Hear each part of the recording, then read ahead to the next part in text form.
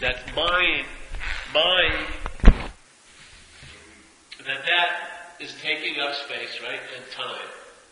So time and space are part and parcel of this experience, yes? For me to see something, I need to have some time to see it, and it has to appear in space. So the mind, as soon as the I is forgotten, and the me is taking its place somewhat in the mental tape, then that dilemma can progress in time, and geometrically progress in time. So the delusion can seem to become more and more deluding. Yes? The more and more it goes that the I is forgotten and the me is emphasized, the me becomes so dominant that you're totally absorbed in it, and it goes to such a point where if you think an obsession is bad, identification is way farther down the line. Because no matter how much coke I did, I never thought I was coke. I never crossed the line and thought I was cocaine. Even though I loved coke and I did a lot of coke, I never believed I was coke. But the fact is, we've taken ourselves to be what we're identified or addicted to, which is the idea of being a self, a long-lasting, independent, separate entity. The mind has gone so far past obsession. One of its ways of reinforcing the identification is obsessing over it. Because it's not a real bonding. You are not a self. So for it to appear to be you, it has to keep appearing. So it has to be reinforced by some mechanism, and it's reinforced by our perceptual tape and our thinking here. Yeah? We perceive a real solid world filled with things. I see you as an other all day. When I look at you, you're other than me. This perceptual reinforcement of this idea of being a self, and then the thinking, the obsession with the idea of being a self, keeps the trance somewhat in place. So we stay unconscious to the fact of the pure subject, which is I, and we take ourselves to be the pseudo-subject, which is me.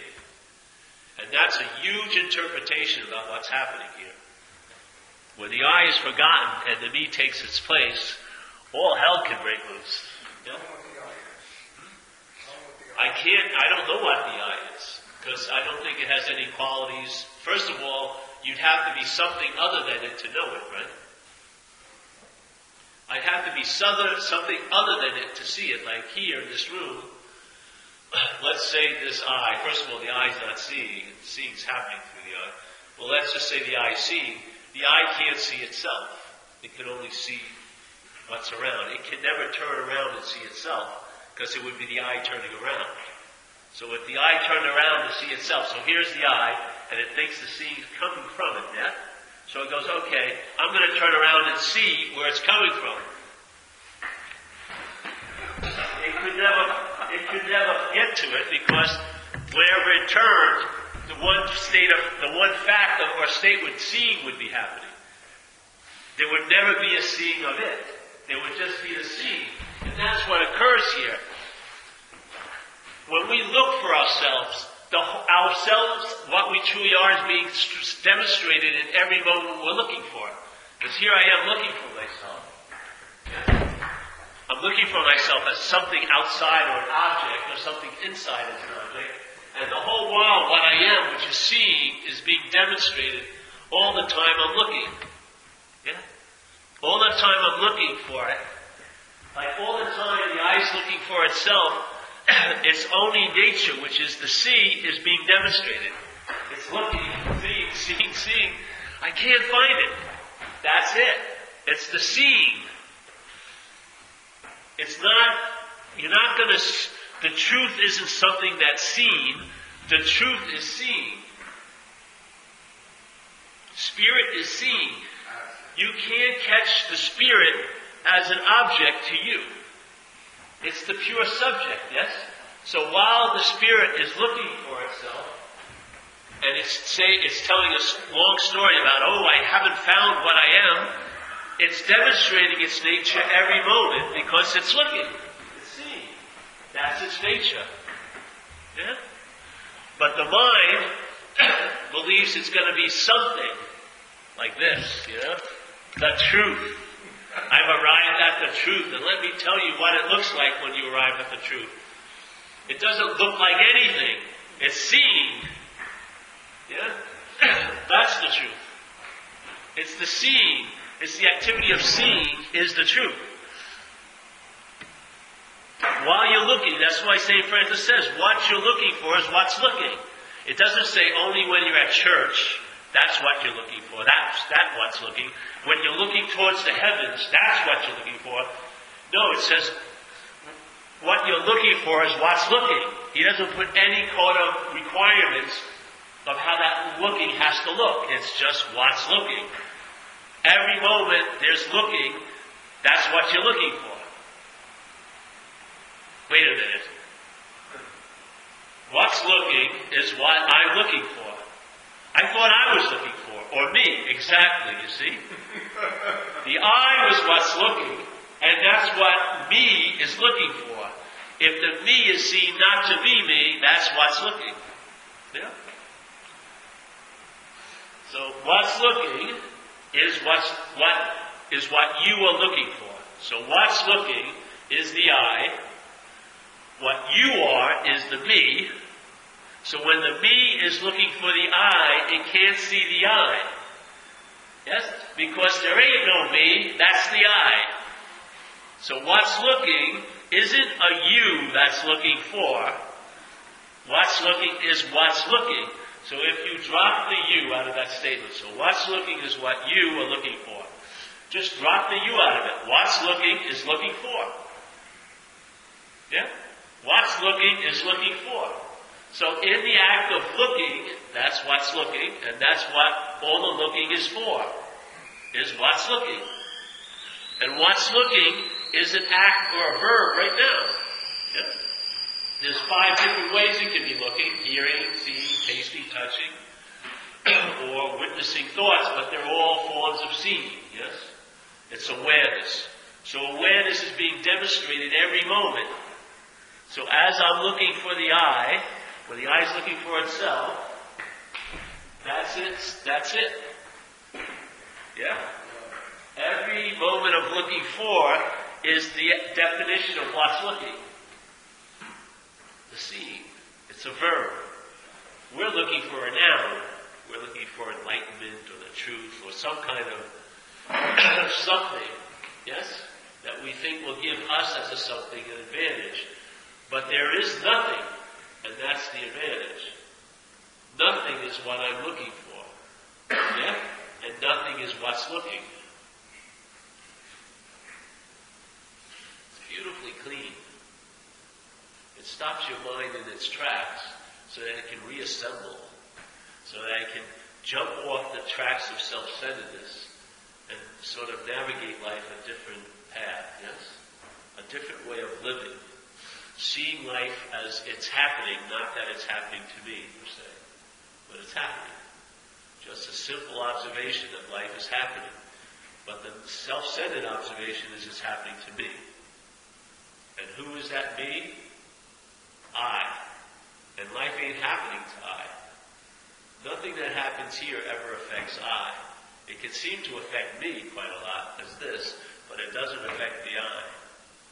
So the I is what's actually seen. Yeah? But we call it me. And me can be affected here. If you're a dreamt object in a dream, if you're a dreamt object, maybe you believe you're the subject, but you're a dreamt object. Yeah? You're picturing yourself in the dream, yes, as a body, don't you? When you're in a dream, you're in a body. It may not even be your body, but there seems to be a body involved. So at that point, you're a dreamt object, for all intents and purposes.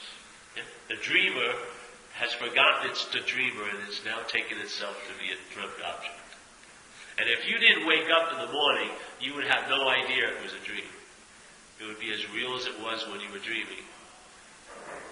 Yeah? It really would be. See, we wake up from the night dream. We're just not waking up from this dream. So we think this is real. But it's the same thing. When you're in a dream, you're thinking as real can be. If you see a dream tiger in the dream, you're probably really afraid. Aren't you? I mean, you're fucking flipping out. Things are happening to you that are really heavy in dreams. You wish they would stop, but you can't entertain they could stop because they're real to you in there. It's only when you wake up in the morning that you go, oh, that was a dream. You would never get to that conclusion here because you don't wake up from it, do you? So you can get to the point where you realize this is a dream. That's called a spiritual awakening in a sense. You wake up to the dream. So you wake up to the fact that you're not the dreamt object. Yeah. So here I am as the dreamt object, and there's a dream tiger in this dream I'm having. And I'm afraid shit of that dream tiger. Yeah. It looks very hungry. It's very big. It's growling at me. Now my reaction is I'm scared. And I can read as many books as I want to read about how to be calm and cool and collected. You're a dream, a fucking tiger, but I'm probably still going to have a lot of anxiety about my close vicinity to the tiger, yes? No matter how much I read or how many affirmations I say, I'm probably going to have a reaction of anxiety around this fucking tiger. Can I just keep going? Yeah, it would be better for me. Get into making like a souffle, a little cookie. Don't want to take it out of the oven too early. So what happens? What would be the best solution to the anxiety that dream tiger is causing? It would be to realize it's a dream tiger, yes? In this case, it's even quicker. All you realize is you're a dreamt object. What you're taking yourself to be, me, is a dreamt object. Yeah? As soon as you realize you're not that, you recognize the dream tiger as a dream tiger. As soon as there's a recognition it's a dream tiger, the fear it was causing dissipates. Because it only caused that fear when you thought it was real. Not too many people are going to be afraid of a dream tiger, are they? They may act like they are, but they're not really because they're awake. So you and I, as identified as this, the I being forgotten and the me taking its place, we are dreamt objects here, basically. We're identified as this. Yes? In this, the appearances in the dream can affect it greatly. You can get hurt by running into the chair. Yes? The chair seems real to you because the body's real. Yes? But when you wake up, the effects of the dream are going to greatly diminish. They may last a little while you're first starting to wake up. You'll go over the dream, maybe go, wow, that was an incredible dream. But very quickly, it's forgotten, as if it never happened. Yes? That's sort of what this place is like. It's forgotten as if it never happened. But in a sense, how it's forgotten is like moment to moment. It's not like you forget that you owe money or this and that, but the consequences or all those little experiences during your little dream day are forgotten. And what's sensed is the context of it. Yes? The sense of that presence or that awareness that's allowing everything to appear in it. Yeah? It's like here, if we had this chair here, let's say this chair. This chair is a very important chair. For 40 years this chair's been here. A lot of important people have sat in this chair. A lot of, I hope, important things have been said in this chair. Yes? Now, I'm going to move this chair. Now, let's say I actually physically lifted it up. I don't want to do that, but let's say I just do it this way. So, when I moved the chair, did I have to move any space back into where the chair was? Was the chair actually taking up any space? Was there a point where there was an empty space in the space here? I mean, it's very difficult to recognize an empty space in space. Yeah? All space seems empty, doesn't it? But yeah, let's just say, was there? And I rushed to the closet, got some space, the size of this chair, and I put it in there. No. When I moved the chair, the only places it showed any effects was on the floor, which is an appearance also, yeah? So the chair scuffed up the floor, and maybe if it rubbed up against the wall, it would show some marks. But on the space, do you see any effect of that chair? In a sense, if you didn't have a memory of the chair, it would be like there was never a chair there, yeah? If you hadn't had an idea of time, you wouldn't have thought, yeah, there was a chair there a few minutes ago, but if time wasn't involved, it would be as if there was never a chair. Like, never a chair. Alright, so here, let's bring the chair back. and I'm sitting in it. In a sense, tell me the difference between me and the chair.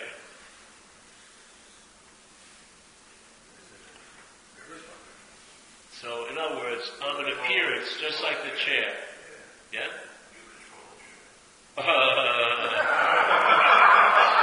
This chair is on wheels, it controls me.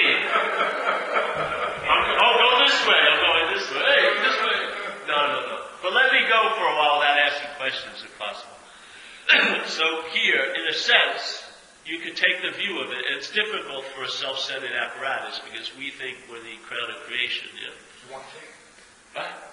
What? No, we're right with this. But in a sense, if you looked at it perceptually, I don't have any more or less importance than the chair. Now, I may have been here for 80 years, but I'm going to disappear like the chair. The chair probably will last longer than I will, in fact. But in a sense, I'm basically made of the same stuff the chair's made of. I'm an appearance. And in a way, I'm actually not taking up any space at all. If I disappeared, it would be like I was never in this space. Yes? An hour from now, when we close this place, and we all leave, it will be like we were never here. There'll be no effects shown on the space. Maybe there'll be effect on that. I made a mark on the wall, I spilled something on the floor. But what I am can only affect other appearances. I can't affect the space. Yeah? So in the view of consciousness, I would say we're more space-like, or spirit-like. Yeah? Spirit meaning no form. You're not in a form. You're not in an appearance. We're more space-like than we are appearance-like. We're more space-like. The I is of space, and the body is of appearance. So like Jesus says, we're in the world, which is a world of appearances, but we're not of the world. So I would say we're of space, yes, or spirit, but we're in the realm of appearances, yes? Called this, we're in the realm of experiences of the world, yeah? So I'm in the world, seemingly, as an appearance, but I'm of space. And this appearance, if you went back to the place that you felt you did the most heinous act of your life, yeah? I bet you there would be no mark in the space. Even if you murdered somebody in a room, maybe there would be blood stains still on the wall, maybe there'd be a hole where the bullet went into the wood, but in the space there would be no mark. So in a sense, you and I, as this, yeah, though we have many effects and influences here in appearances, we really have no effect on space. Whatever we've done hasn't left any mark on it, no matter how noble or how terrible. We've never really ever influenced the space that we are. We've only influenced and affected other appearances as we're not. Yeah?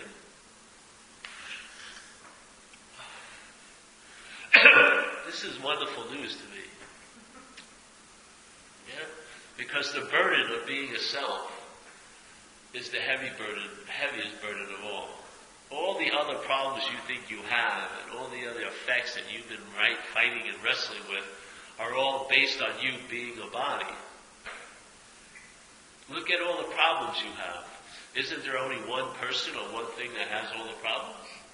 All the problems you've confronted in what you call your life, you're the only one who had them all. If there was 800 problems, there was only one you having them. Yeah? Now, if I didn't particularly like the atmosphere of living in problems, and I entertained the idea that there's been 800 problems in my life, but there's only been one me having them, instead of looking at the 800 problems so much, I look at the one who's having them. Because maybe if I'm not that one that's having them, maybe the experience of having a problem may change dramatically. Yes?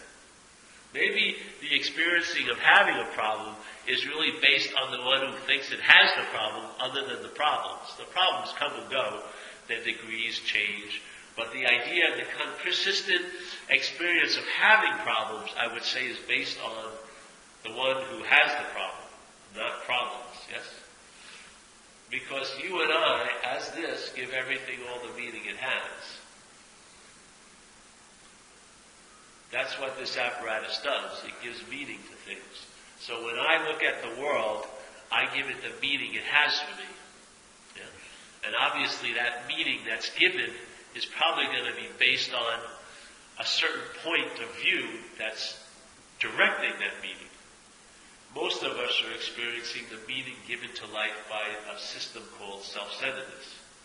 So self-centeredness has taken this ability to give meaning to things and is now giving our life the meaning it has. We're seeing everything as how it pertains to us most of the time. Yeah? Instead of experiencing or sensing life is happening, which is a much nicer way to travel here, much lighter, we're seeing as it's happening to me all the time.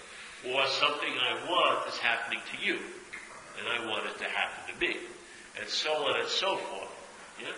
So this idea of self-centeredness, if all you and I do here really is give meaning all day to things, like give meaning to the sushi that we had, and what was said, and who we saw, and the meaning that, oh, I must have fucked up on that deal, because that, and then the meaning changed when you realize it wasn't. So our mind is giving constant meaning all the time. But that meaning is determined and delivered, yeah, and directed by a system.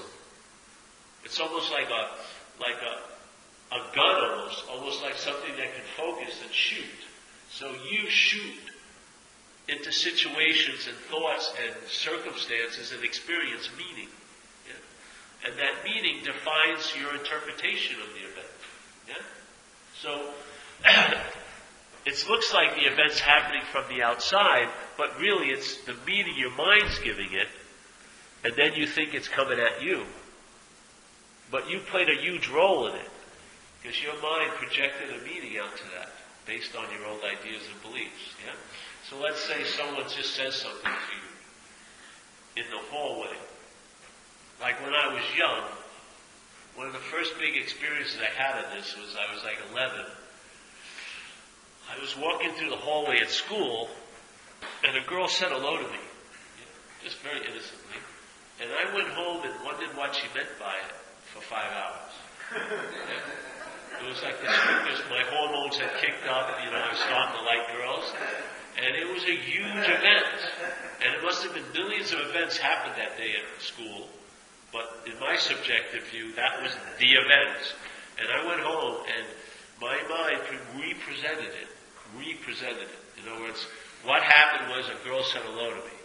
I went home and in my head represented that event 500 different ways, all determined by self-centeredness. Every way it was looked at, it was defined by self-centeredness. What does it mean to me? Does she like me? Doesn't she like me? Do I look good? Or da-da-da. Tons of unbelievable selfing, I call it. It was so unbearable, really. Hours and hours of extreme going over. She just didn't even notice me. She just said hello to someone else that was standing near me. But I took it personally. Oh, she said hello to me. Yeah? This is what the selfing does. It gives meaning to things. Yeah? And that meaning is now taken to be the real deal. So you start living an interpretation. And in that living an interpretation, you give up the sense of being alive, which is the conscious contact. And the true sense of presence isn't that what's seeing is me, but what's seeing is the I. Yeah? That's the sense of spiritual presence. Is when there's a recognition of the I is what's looking, hearing, feeling, tasting, touching, instead of the story that it's me that's seeing, hearing, feeling, tasting, touching. Yeah? The sense of the I, which is conscious contact, or the interpretation by my mind that it's me. Yeah? Because the me doesn't represent just this picture. It represents a lot of old ideas, a lot of beliefs, and a lot of conditionings that this me has gone through here. In education, in the family, everything like that. So the me is a giant catacomb of meaning So when anything happens and is claimed by you, that you injects tons of meaning into what happened. So let's say what happened is blue, your mind can turn it yellow, like that. In other words, whatever color is presented, it gets whitewashed by the mind's color. Let's say if you feel unlovable, that's going to be a big whitewash or a big tint in all your interpretations. If you feel you're not enough, there you go. If you feel you're never going to get what you want, there you go. It's always going to be read into everything that happens, some basic storylines of your conditionality. Yes? And it's going to be the destiny of your interpretation. And you're going to take it to be real. That false evidence is going to appear to be real to you. So your responses will seem to be appropriate from where you're seeing it from, but they're totally inappropriate because that's false evidence. Yeah? False evidence is causing a real reaction from you. You're getting worried about an imaginary problem.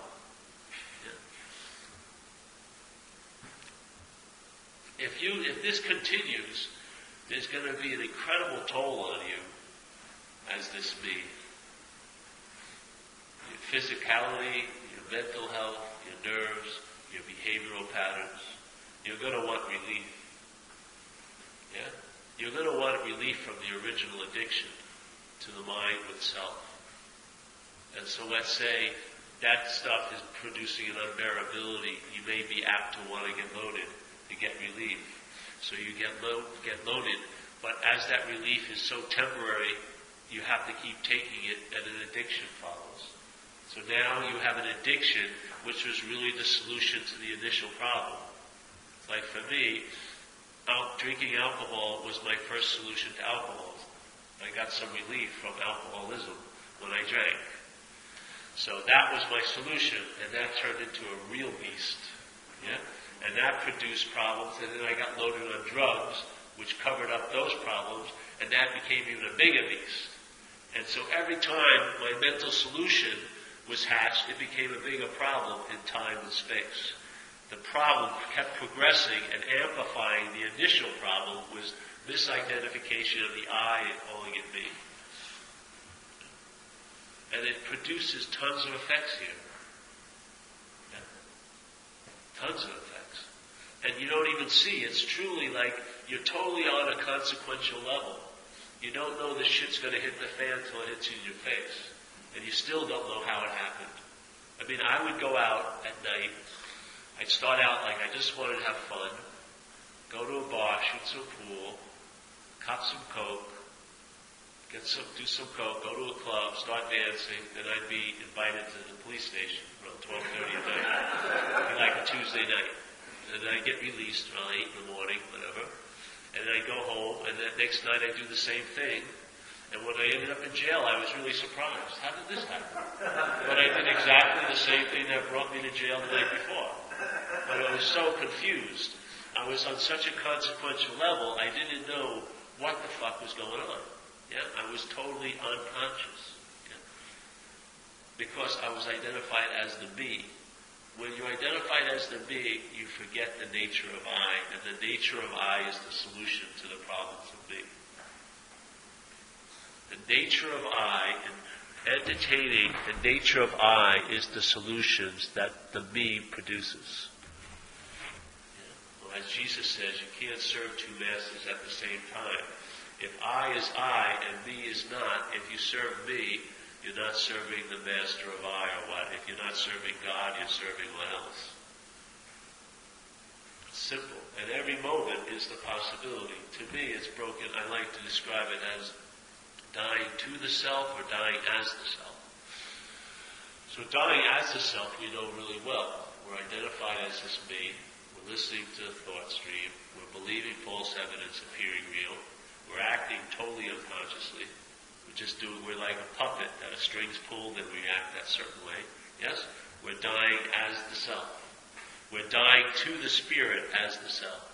We're taking it to be the spirit totally non-consequential here.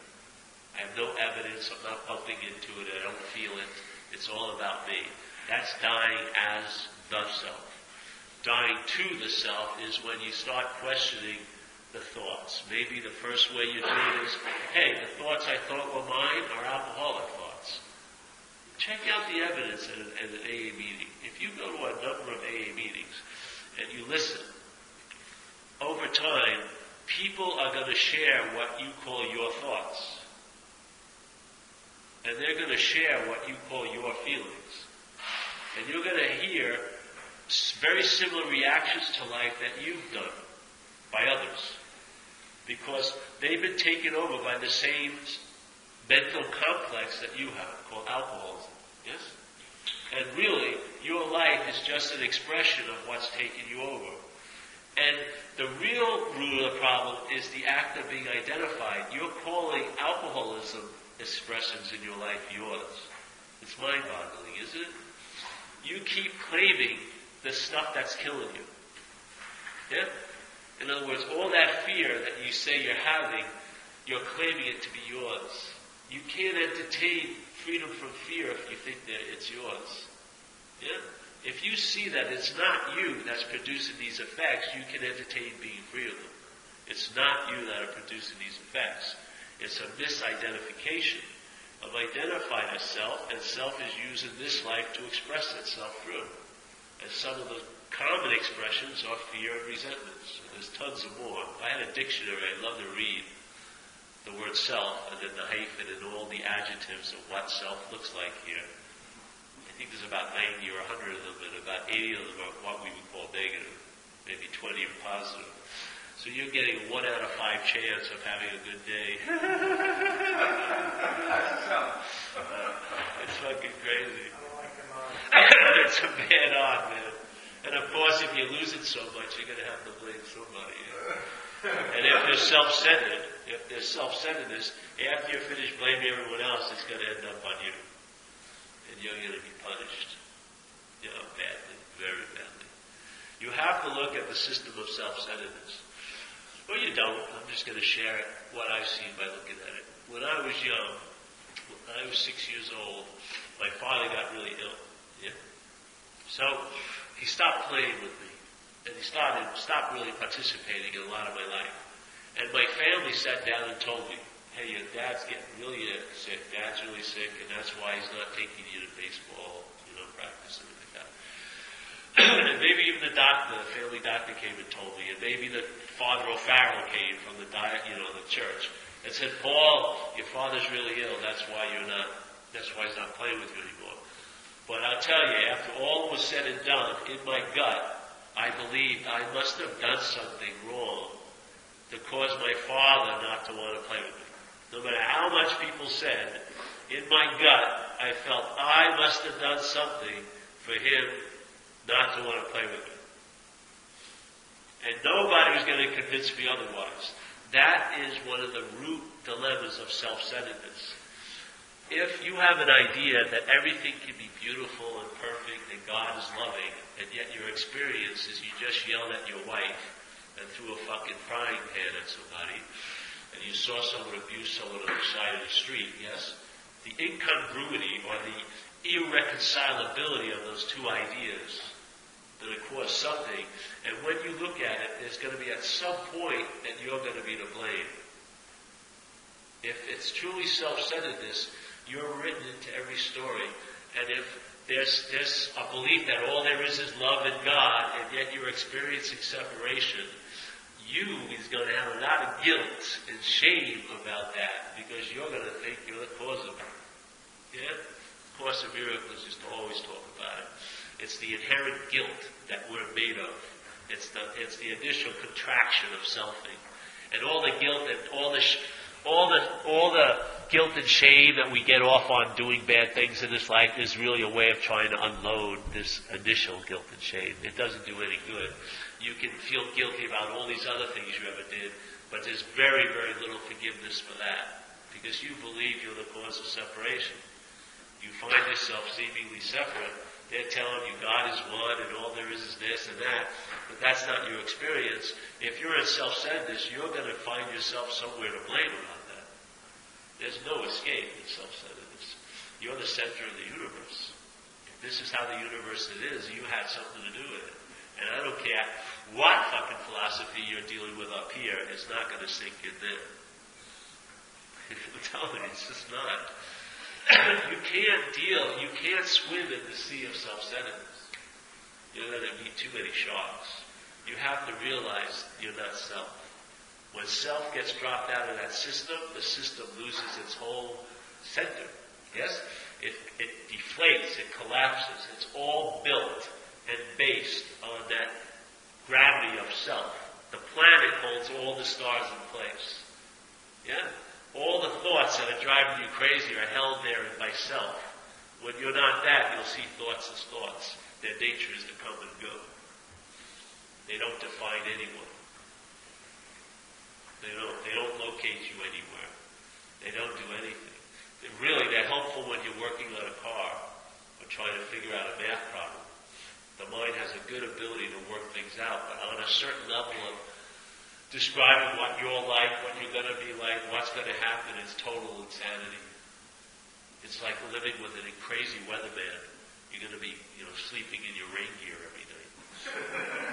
Because no matter how nice it is today, you don't think it's going to rain tomorrow.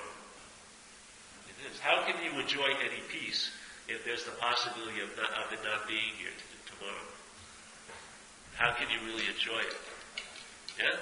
Anything that has the ingredient of time in it always becomes temporary, because you can't entertain that this is going to last forever. Because you think it's based on your behavior. So you believe you had something to do with the peace you're feeling. When you see peace is not of you, it's not of this place, it's timeless, then the availability of peace can be entertained as always there at all times. But it's very difficult to entertain it being always there when you're identified as a self. You just can't imagine it. Yeah? Because all you think is you had something to do with peace appearing, and you definitely think that you can stop doing what you were doing to make peace occur, and then peace won't occur. We're really here in self-centeredness. We fall under the basic statement of AA, which is the how and why of the whole program.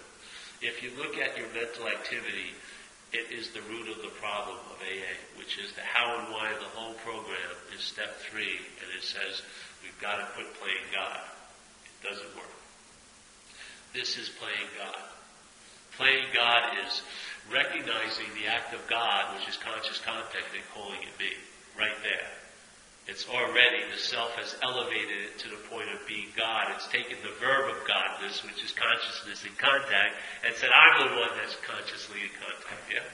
So here you are, here's consciousness, or if you want to call it spirit, or you want to call it God.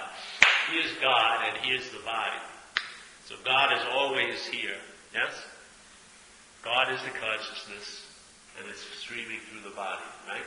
The body is like the lens. The body is like the telescope that the scientist looks through, and by looking through the telescope, the stars seem to appear to be closer. They're not actually closer. They appear to be closer, yes? So the scientist is what's looking. Now, the telescope, when the scientist leaves, the telescope claims the looking, says, I'm looking. The telescope now thinks it's looking. That's the mistake. Yes? Because now the telescope is looking, but it's recognizing the seeing. The lens has been put on this end. It's opaque now. It's taking itself, the telescope, to be the one who sees. And therefore the seeing isn't happening anymore. So like in the Course it says, you see only the past. You see a past star and a past sky. And it's all fucking speculation. Yeah? So this is like recognizing first, yes? Consciousness, then body. The mind goes like this, moves the body, and makes consciousness a verb the body's doing. I'm conscious, I'm seeing, I'm hearing, I'm feeling, I'm tasting. So its first initial playing God is just this. It puts itself before God. So the act of consciousness now becomes a verb you're doing. It's fucking incredible, eh? So the act of consciousness now becomes the verb you and I are doing. So I'm seeing, I'm hearing, I'm feeling, I'm tasting, I'm touching. And once it's claimed, now the selfing has free range to get into it. So now you have tons of opinions about what you saw. Tons of opinions about what you hear. Tons of opinions about what you smell. what you touch, what you taste, and tons of opinions about the thoughts you see. Yes? And selfing just goes bananas.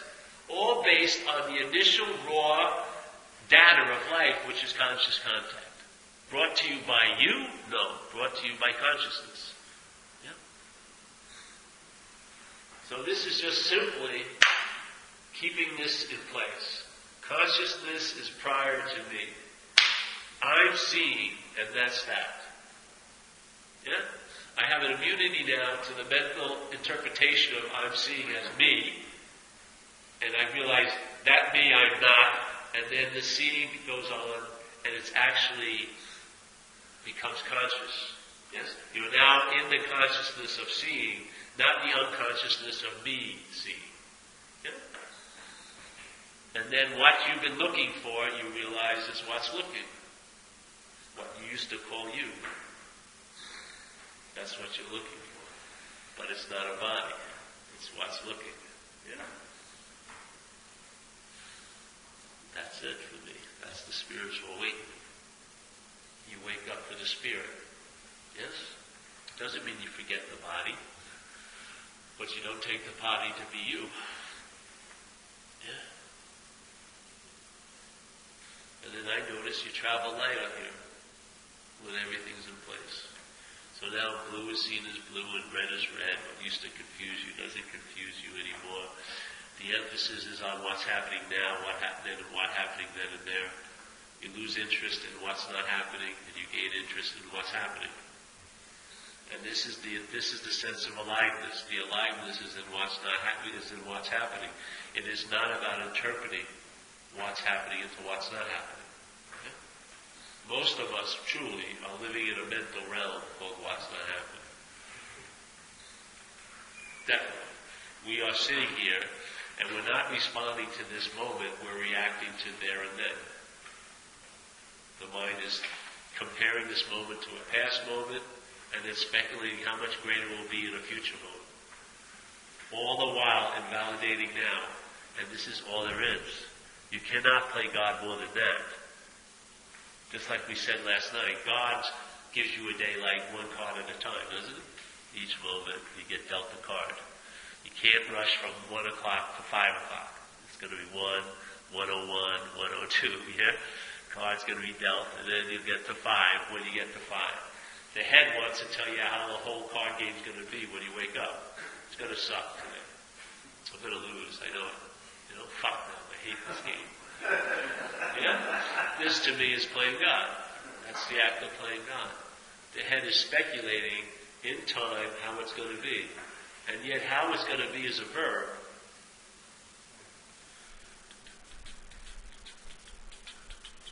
You can't foretell a verb until you get there. Yeah?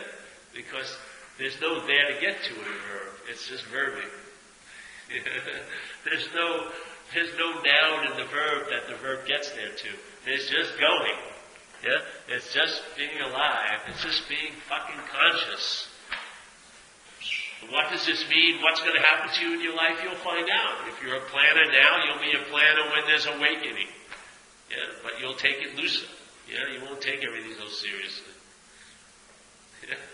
And the beautiful thing is, your attention and interest will be freed up from all of that and will be readily available to be spent here, in this moment. And if there's nothing happening, it'll just rest in and of itself. The attention will rest in the attention. And then it will be spent where it's spent. But it will never forget its home, which is not self, but that attention. Yeah? That awareness. That quality of consciousness. Yeah? And there's an infinite source of it. You'll never lose attention. You don't have a limited amount of attention. It's always available. You just lose attention in things. So you lose interest in the thing. You don't lose interest. You just lose interest in that, and then your interest goes somewhere else. Yeah? There's always interest. Even if you're totally bummed out, you're interested in that. Yeah? If your head's telling you you're totally depressed and totally apathetic about everything, you're totally interested in that. There's interest all the time. It's just, it moves from thing to thing. Can you imagine if the interest moved from things to no thing? So your interest started to rest in no thing, which isn't located anywhere, in physicality, nor in any time. It's unlocated here, it's everywhere. So your interest and attention will be resting in everywhere. Yeah? While you're dealing with the special somewhere, there'll be part of your attention resting in the everywhere. Because the everywhere is at every special somewhere you've ever been or ever will be. The everywhere is there. Yeah? So your interest and attention gets withdrawn from the there and then, from what's not happening. Yeah? What once you thought happened and what you think will happen. Your interest and attention gets withdrawn from that bank account and it gets invested in the bank of now. Yes? And you got a damn good funds manager, and it starts investing your attention and interest now. Yes? And the returns are much greater than any self-interested investment you ever made. Yes? When self was running your investment of your attention and interest, what did you fucking get back? Anxiety and regrets and resentments most of the time. This, you may get a sense of presence, yes? You may get a sense of lightness. You actually may be used to help someone else. Your interest may leave the circle of view and go out to another. Yes, like it says in AA, you'll lose interest in your little plans and designs and gain interest in others. So you don't lose interest, you lost interest in designs, and then you gain this, and now the interest is invested in others. And you get a great return with that interest. You feel what? More alive. Yes? You feel the presence. You feel available. And I'll tell you, the greatest solution to dissatisfaction is satisfaction. When you truly feel satisfied, a lot of your behavior will change because it's usually driven by being dissatisfied. When you really find a sense of satisfaction, you chill out. Yeah? The hunt's over. Yes? The planning stage is finished. It's time to sit in it and relax. So now you're actually, instead of planning on enjoying something, you're enjoying nothing really. That's the good news.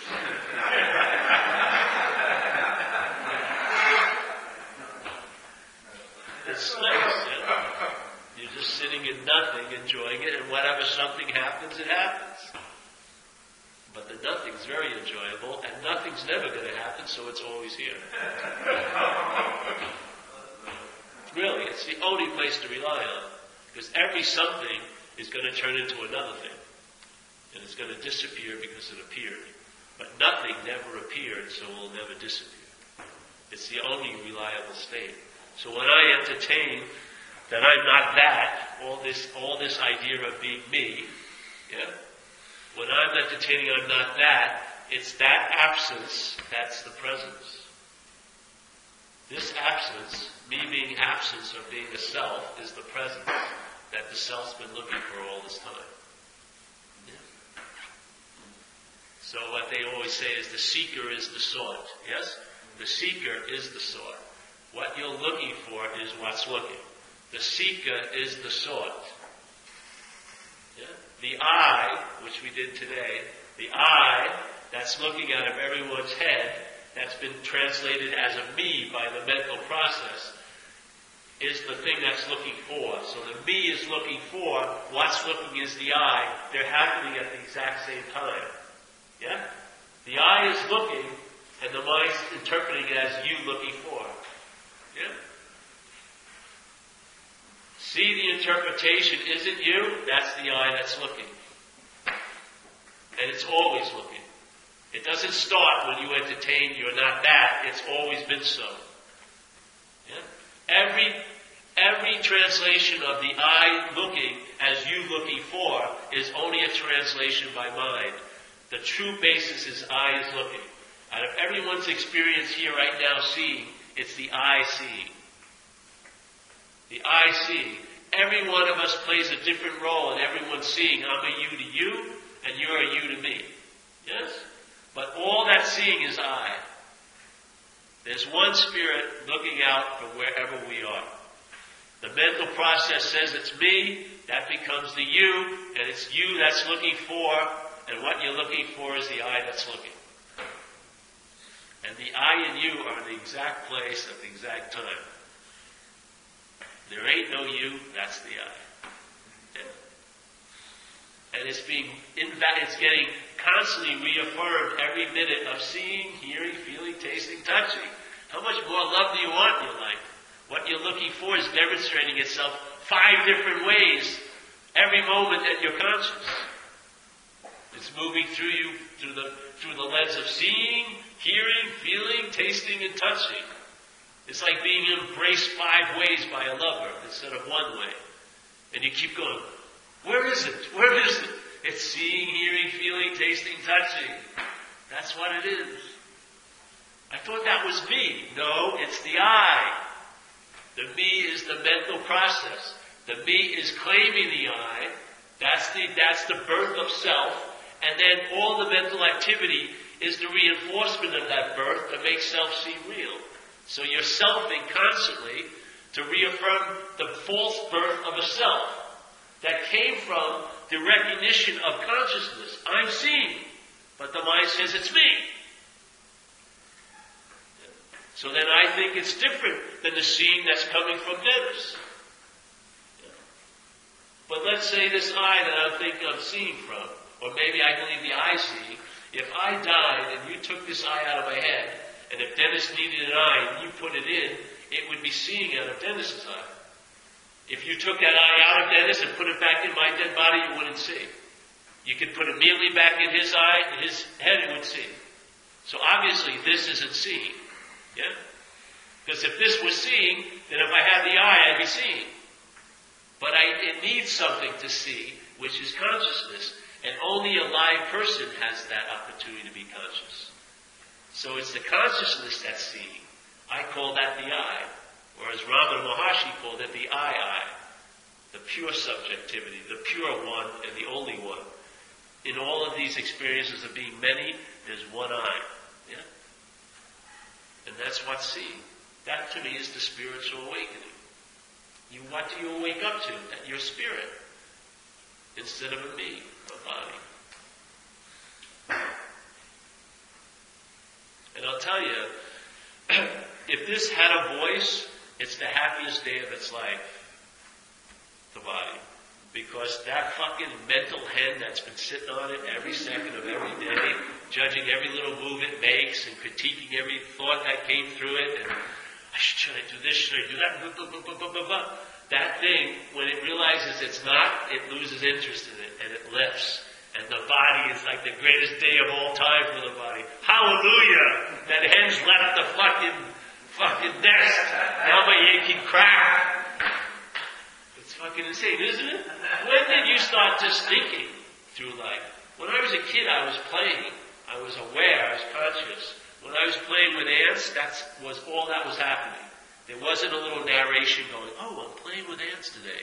There was none of that. I was just totally engaged in what was happening. I could play with army men for 2 years, 13 army men with Wayne Griffin. Never bored. Just playing underneath an apple tree. Just making up stories all fucking day. You know, now you get Xbox 50 and you're bored in 20 minutes. Fucking, you got virtual reality surround. Fucking, you're bored shit. There was an immediacy to life. What happened? At that time, when I was young, I wasn't in an abusive situation, so I had time and space to roam. At that time, I had no idea of time. So when I was playing, I didn't know I may not be playing next week. There wasn't an option. So therefore, I was fully engaged in playing because there was no option that maybe I won't be playing next week. Yeah? And my mother could have been super ugly and fat, and I loved her no matter what, because I had no idea of beauty and ugliness yet. I didn't need to have Gap clothes when I was a kid. I didn't ever look in a mirror when I was 3 years old. You know what I mean? I could have, fuck it. It was just there was an immediacy to life. What happened? I grew out of it, and I grew into a system of thought called self-centeredness. And that system of thought presented itself as me. And somehow or another, something fell asleep and believed that fact. And then I lived as if I was what it was saying I was, which is a body.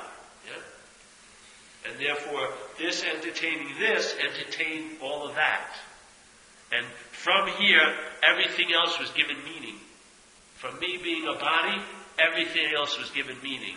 And then I've just been reacting to the meaning my mind gave everything since then. And not doing very well. I was quite overwhelmed by it. And I had a tendency to want relief. Yes? I started to drink and use, and I had that little bug that I quickly became an addict and an alcoholic. And then I had 20 years of a destiny out here in the dream, stamped and tattooed as a drug addict and drunk. Unbearable mental suffering produced. Incredible mental suffering.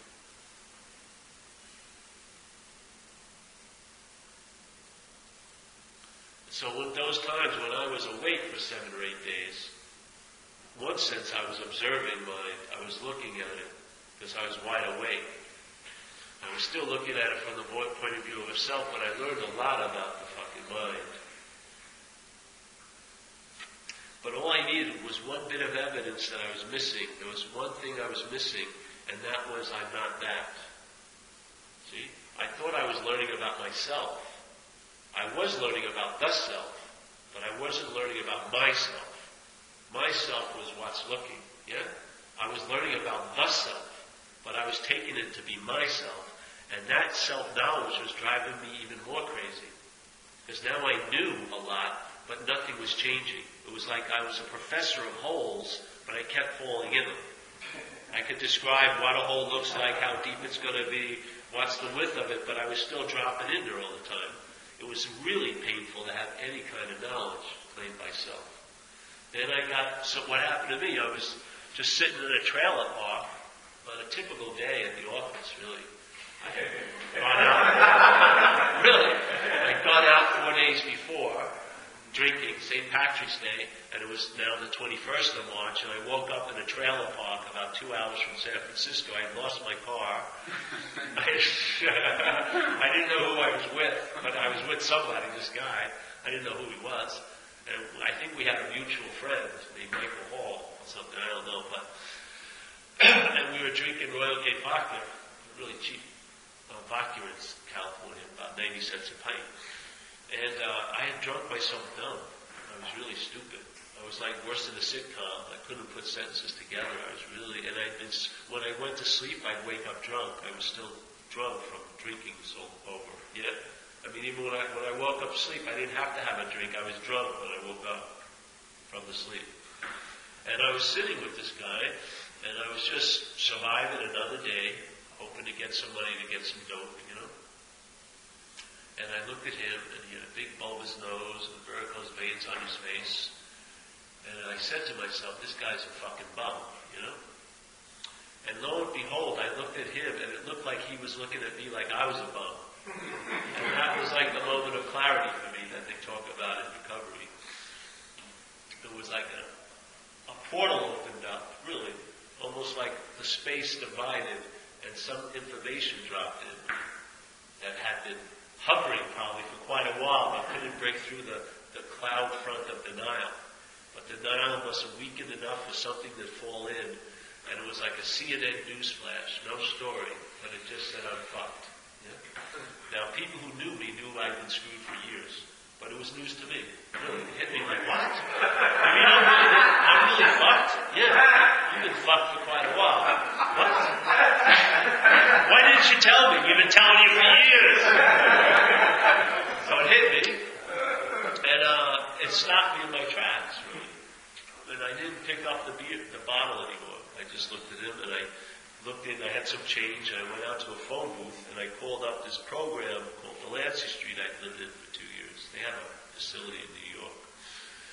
I had lived there for 2 years, a living program, 85 to 87, and I got out in April of last year. This was now March, or May I got out, so I'd been out for 10 months, and I had about 10 months of health, and I had run it into the ground, and I ended up here. 10 months of getting loaded and running. And so I went out to the phone booth and I called Delancey Street up and I asked them if I could come back. And they said no. They had been getting a newsletter of my behavior, I think. And they said, you can come back in a month, but that only means we're going to interview you again. We could say no, you may say yes for you to come back. And because of that, it's amazing what happens when that portal opens, because some honesty came in.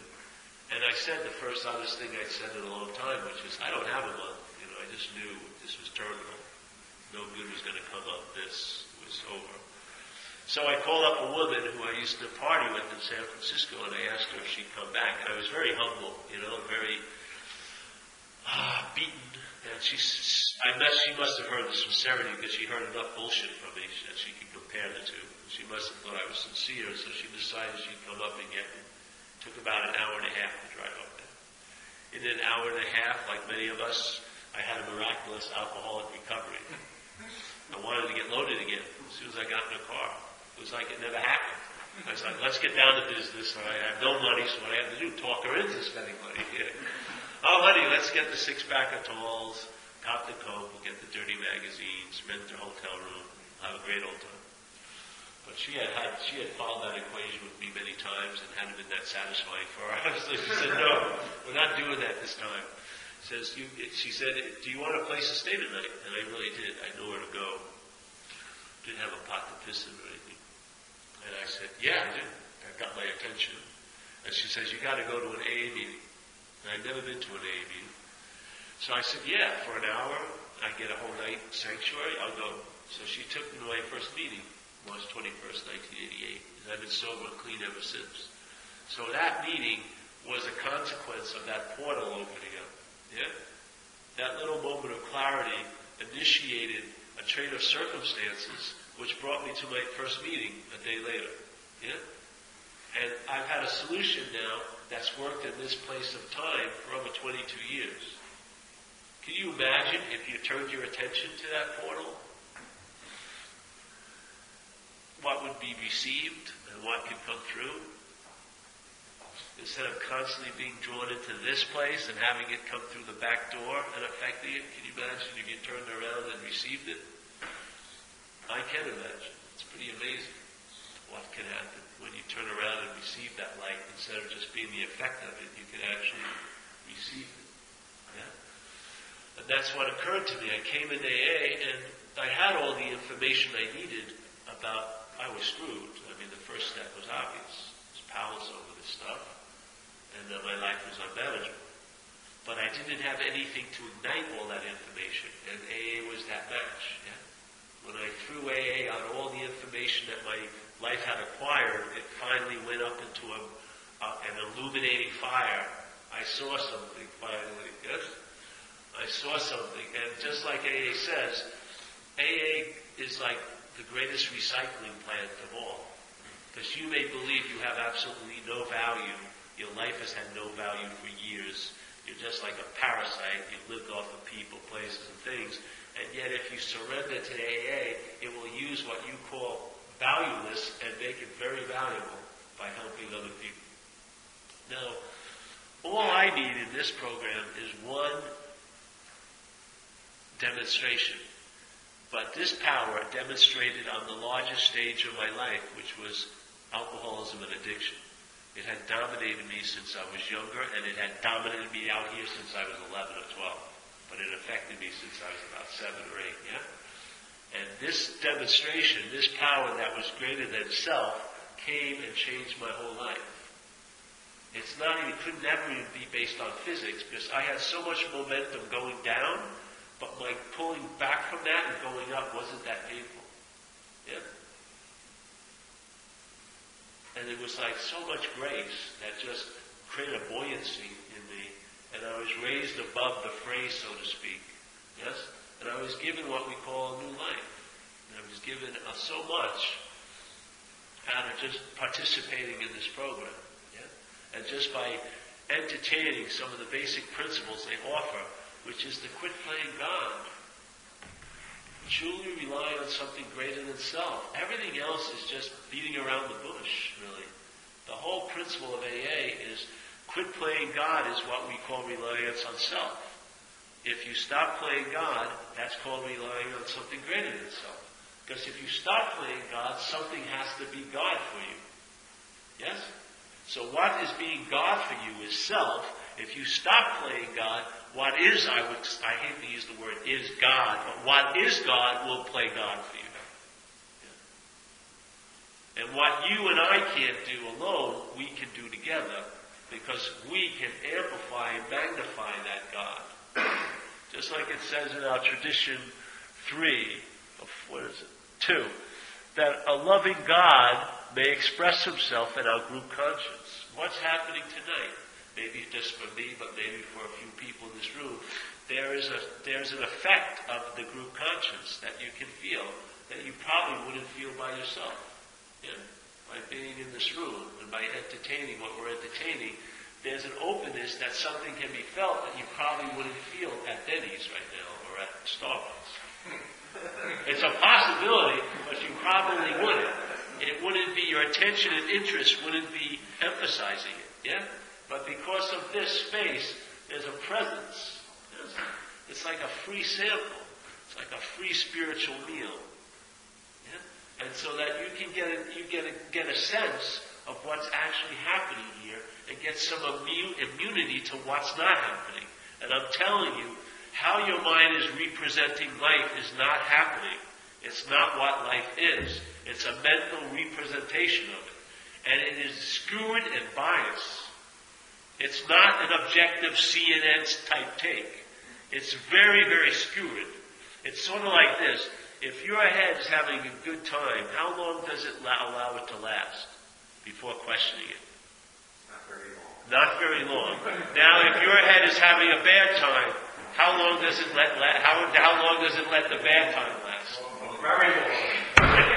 I rest my case. Do you want that to interpret your life anymore? Because that's what's interpreting it. The one that elongates a bad time and shortens a good time. You want to have a life that's going to be shortened by all the good things that you're hoping for, shortened by what receives it, and all the bad things you're trying to avoid, and lengthened? And even if they're not there, the fear of them will dominate you. Even if the bad thing isn't happening, it doesn't matter to mind. It's thinking about it creates the same effect as if it is happening. So it doesn't even need any evidence to produce the effect. It can just think about it, and it will produce the effect in you.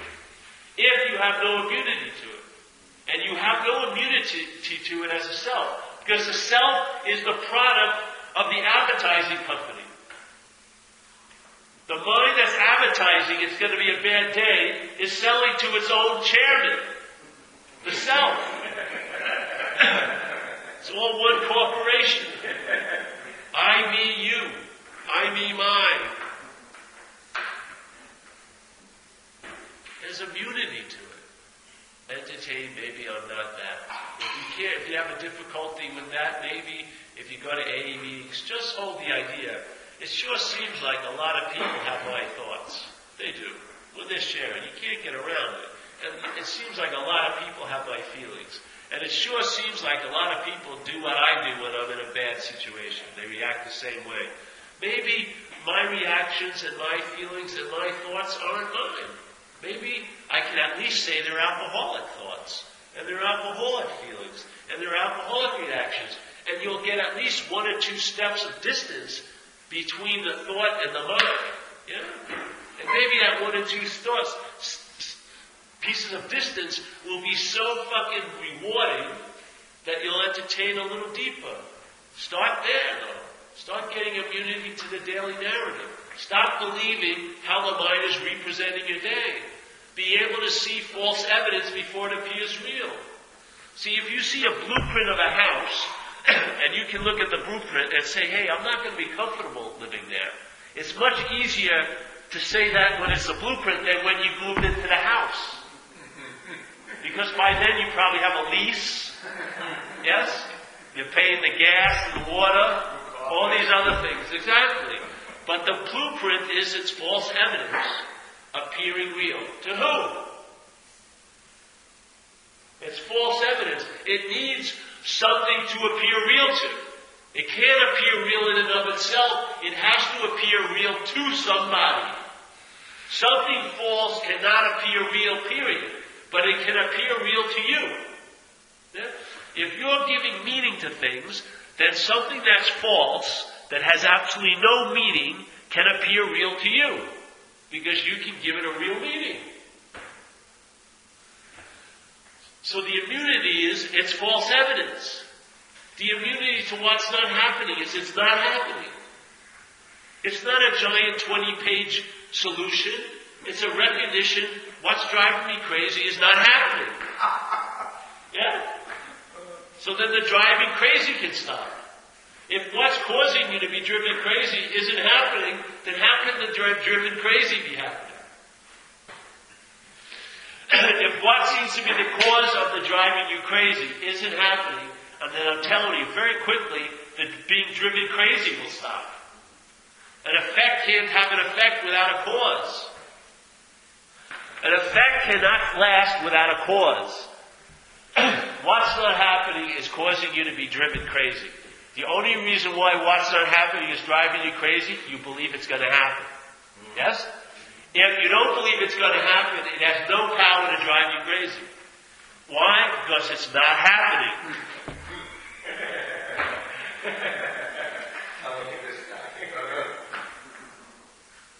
Literally. It's not happening. What more of a solution do you need? What else do you do after that?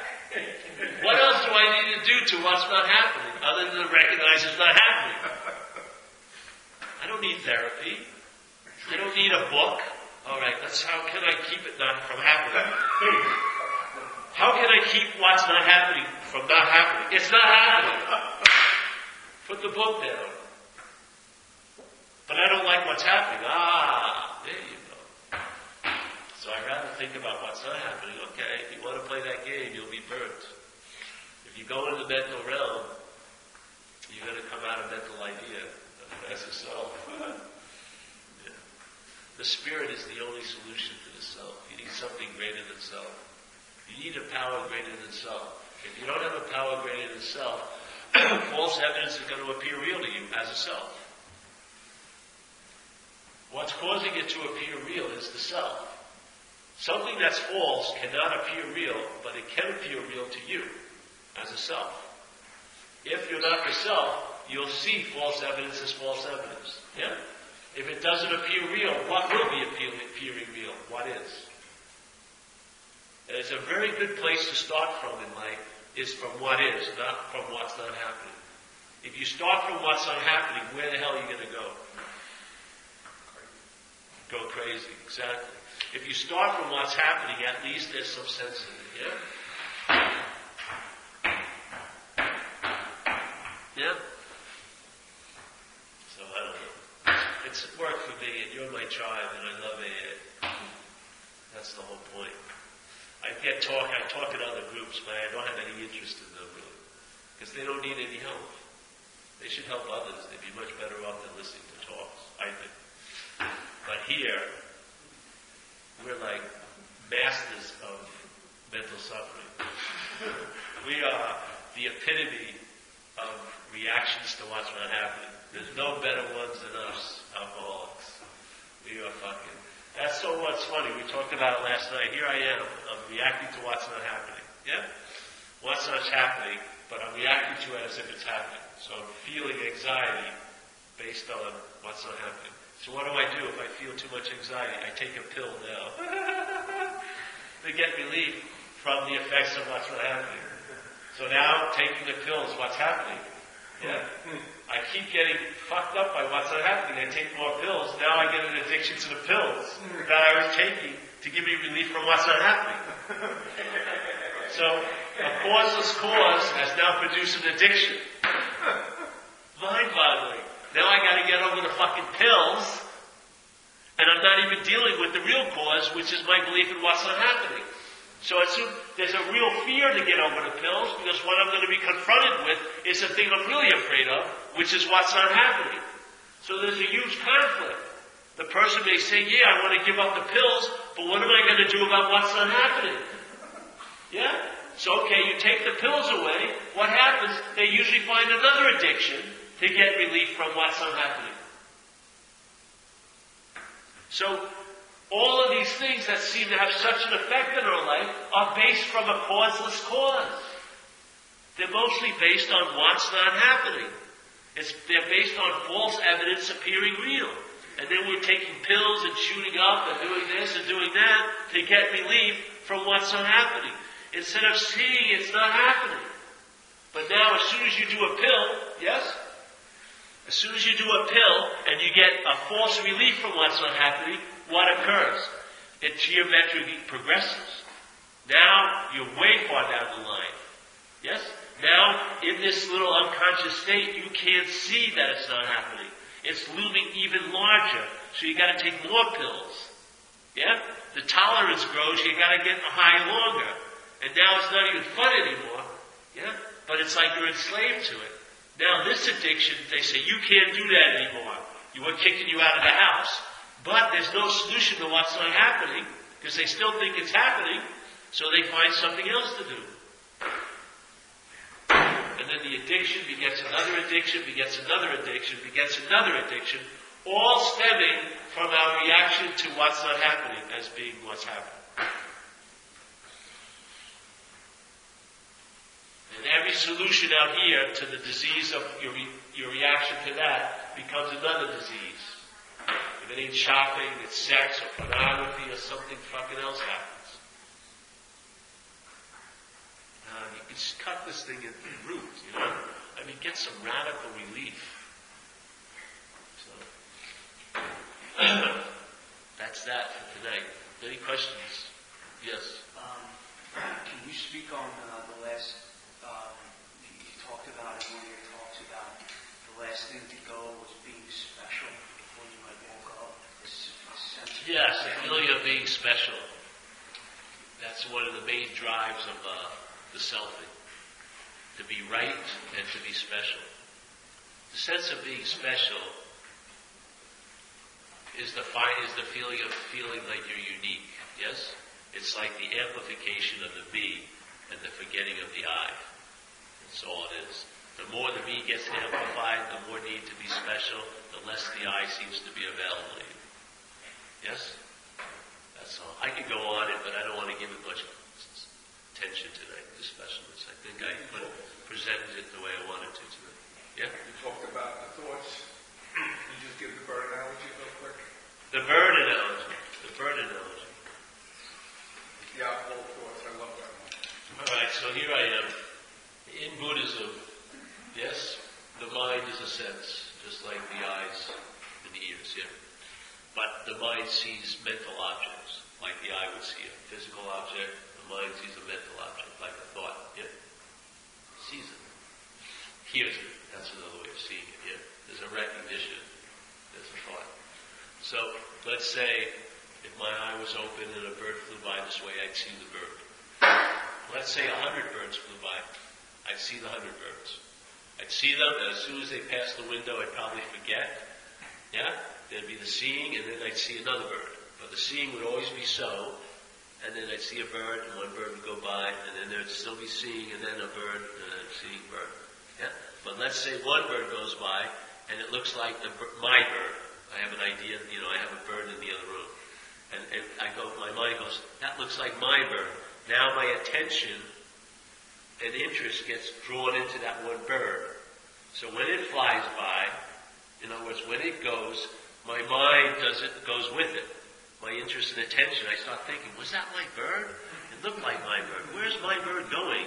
What happened? How did my bird get out of here? Well, like this, yes? Your bird's probably still in the room, but your mind's just going off, yeah? So now your interest and attention is withdrawn from the seeing, and so the next bird isn't seen because your interest tension's going with that bird. The same thing with thoughts, yeah? Thoughts are going by. Their nature is to come and go.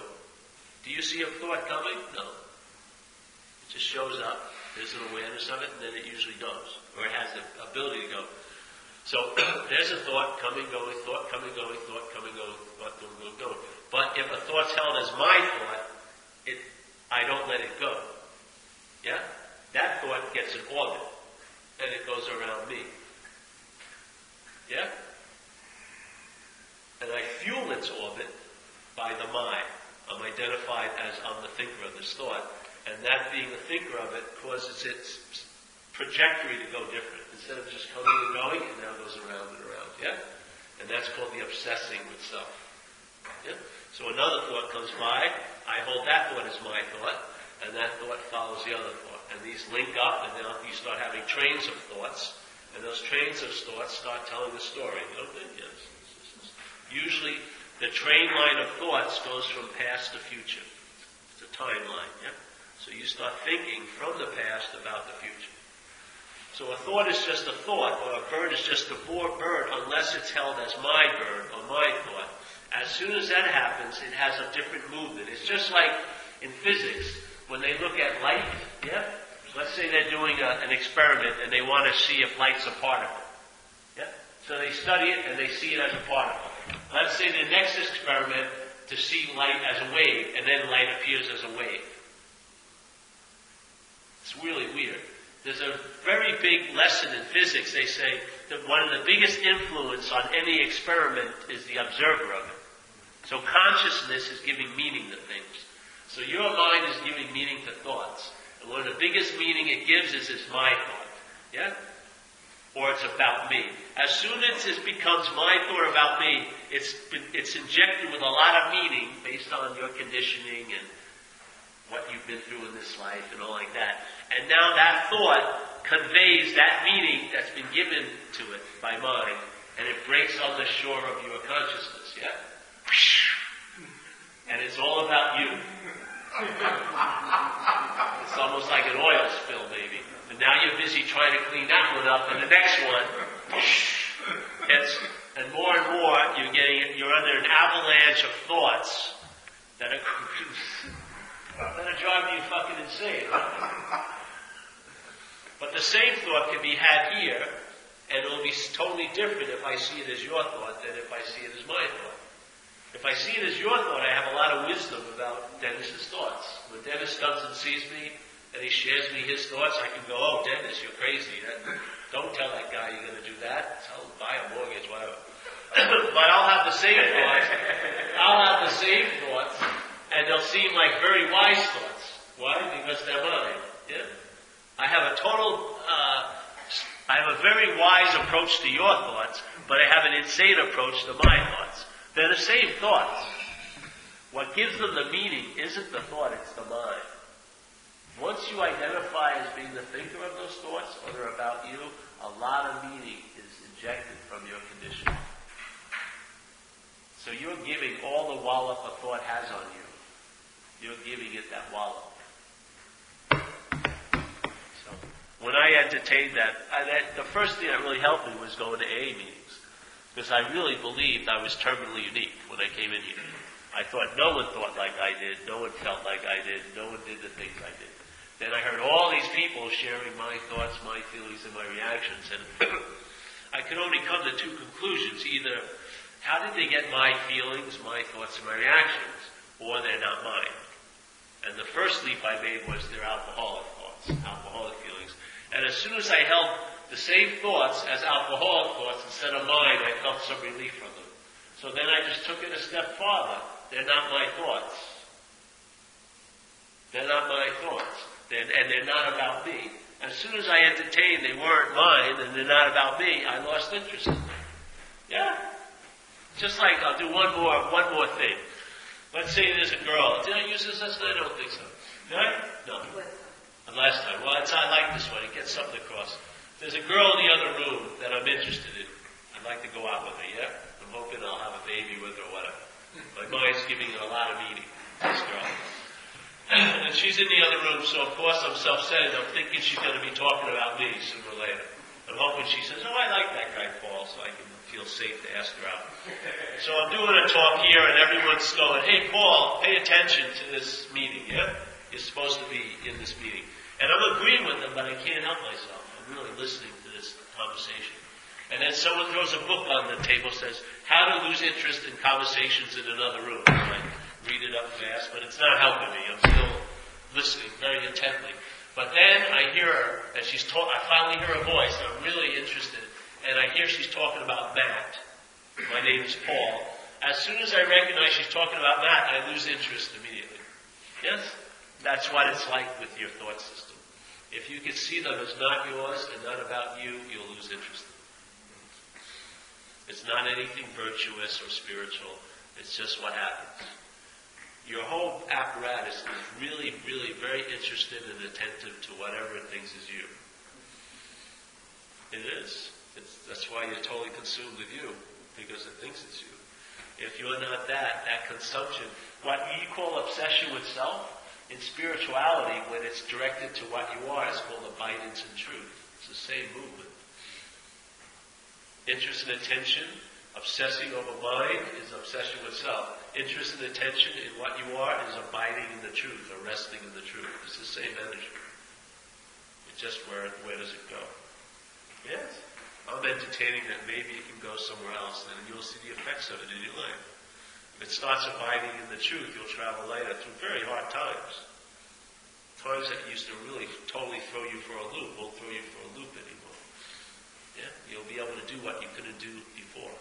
You'll be able to show up and stand up for something you never could show up for or stand up for. Things that would seem to be impossible will be quite possible. Because it's not about you. Yeah? Yeah, it's such a beautiful bit of news.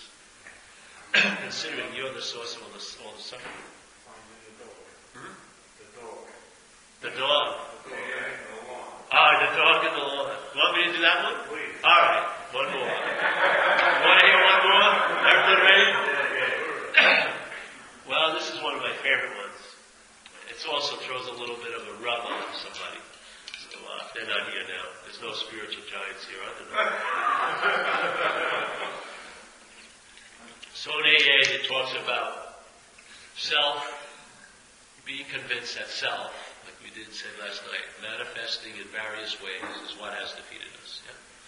So being convinced that self manifests in all these different ways is what has defeated us. We will now look at its self's manifestations in our life, common manifestations.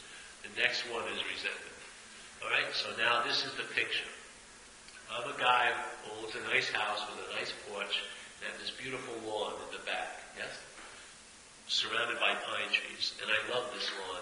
Every morning I run around in it without any shoes, morning dew. I make snow angels. I have picnics there. I play, whatever you call it, lawn bowling. A lot of my life is based on this beautiful lawn. And then one day I step off the porch without any shoes, and I step in some shit.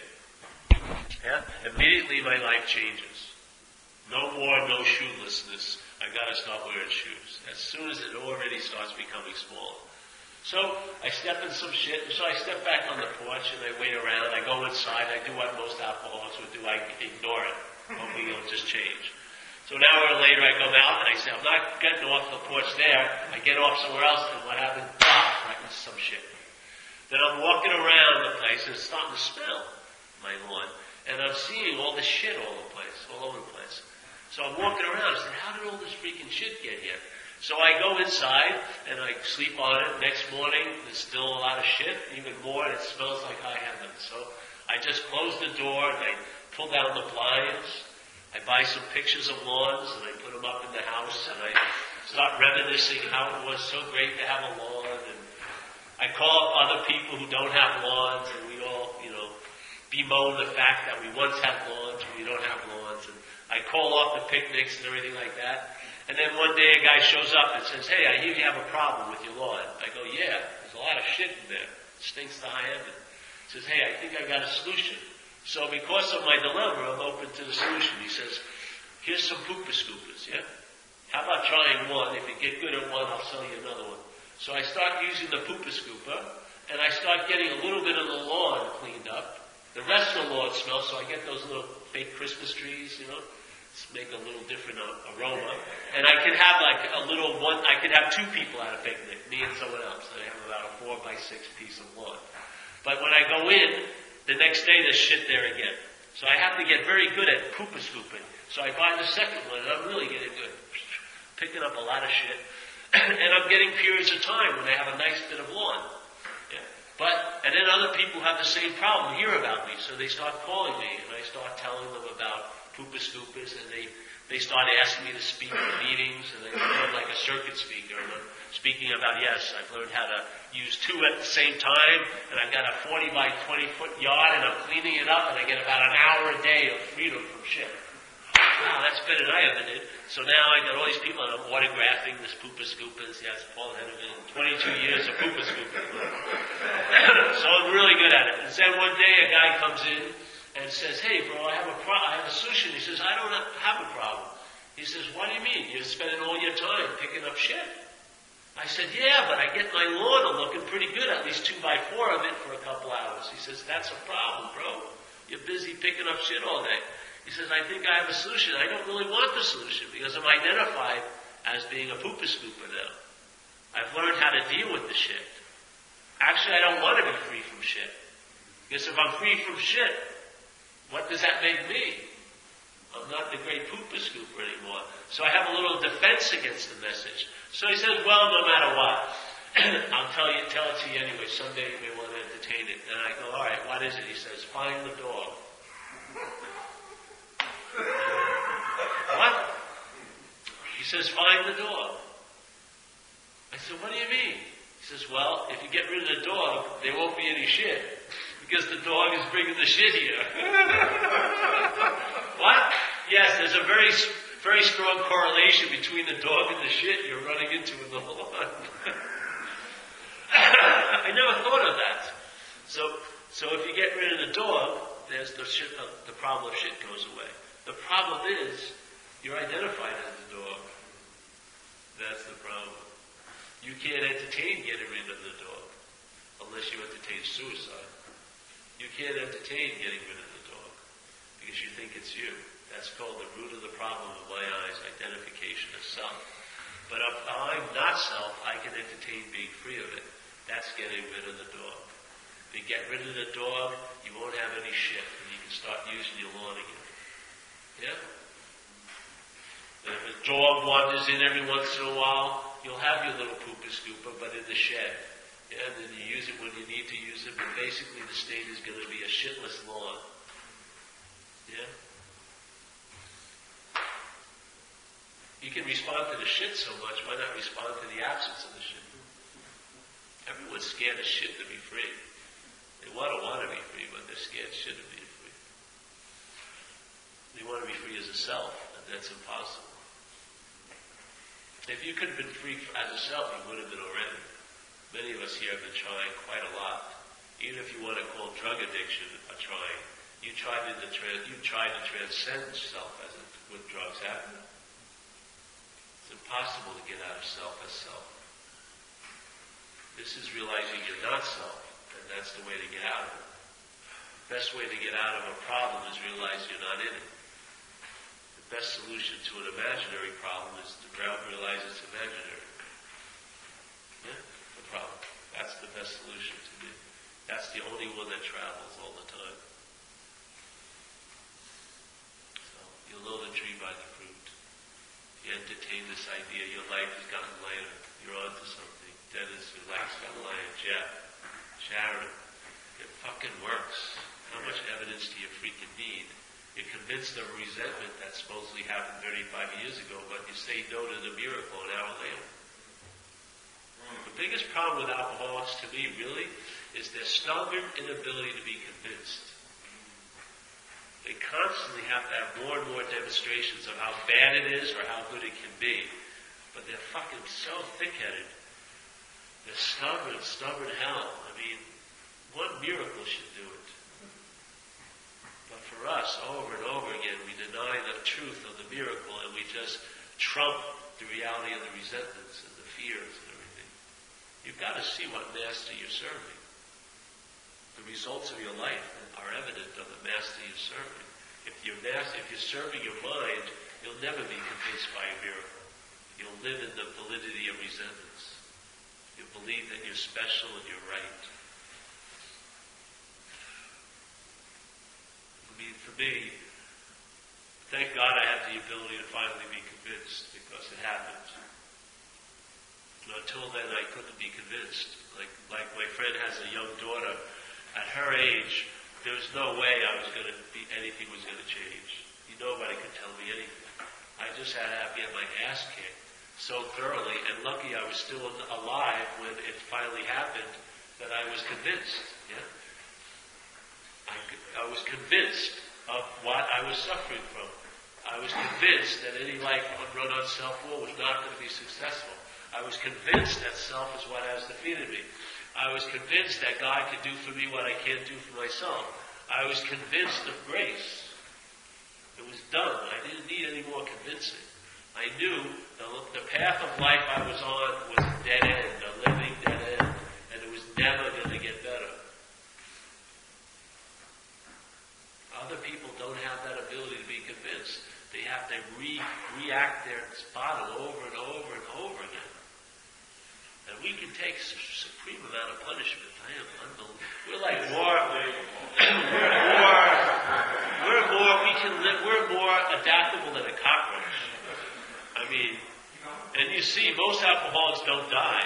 They really don't. They keep on living. You can shoot them. I see it, bro. You can shoot them. They can get abscesses. Everything. They're still cooking. They're fucking still walking around with lips, no teeth, abscesses. They're still fucking alive. It's unbelievable. The parasite won't let them go. So I don't know. I really believe, this is my humble opinion,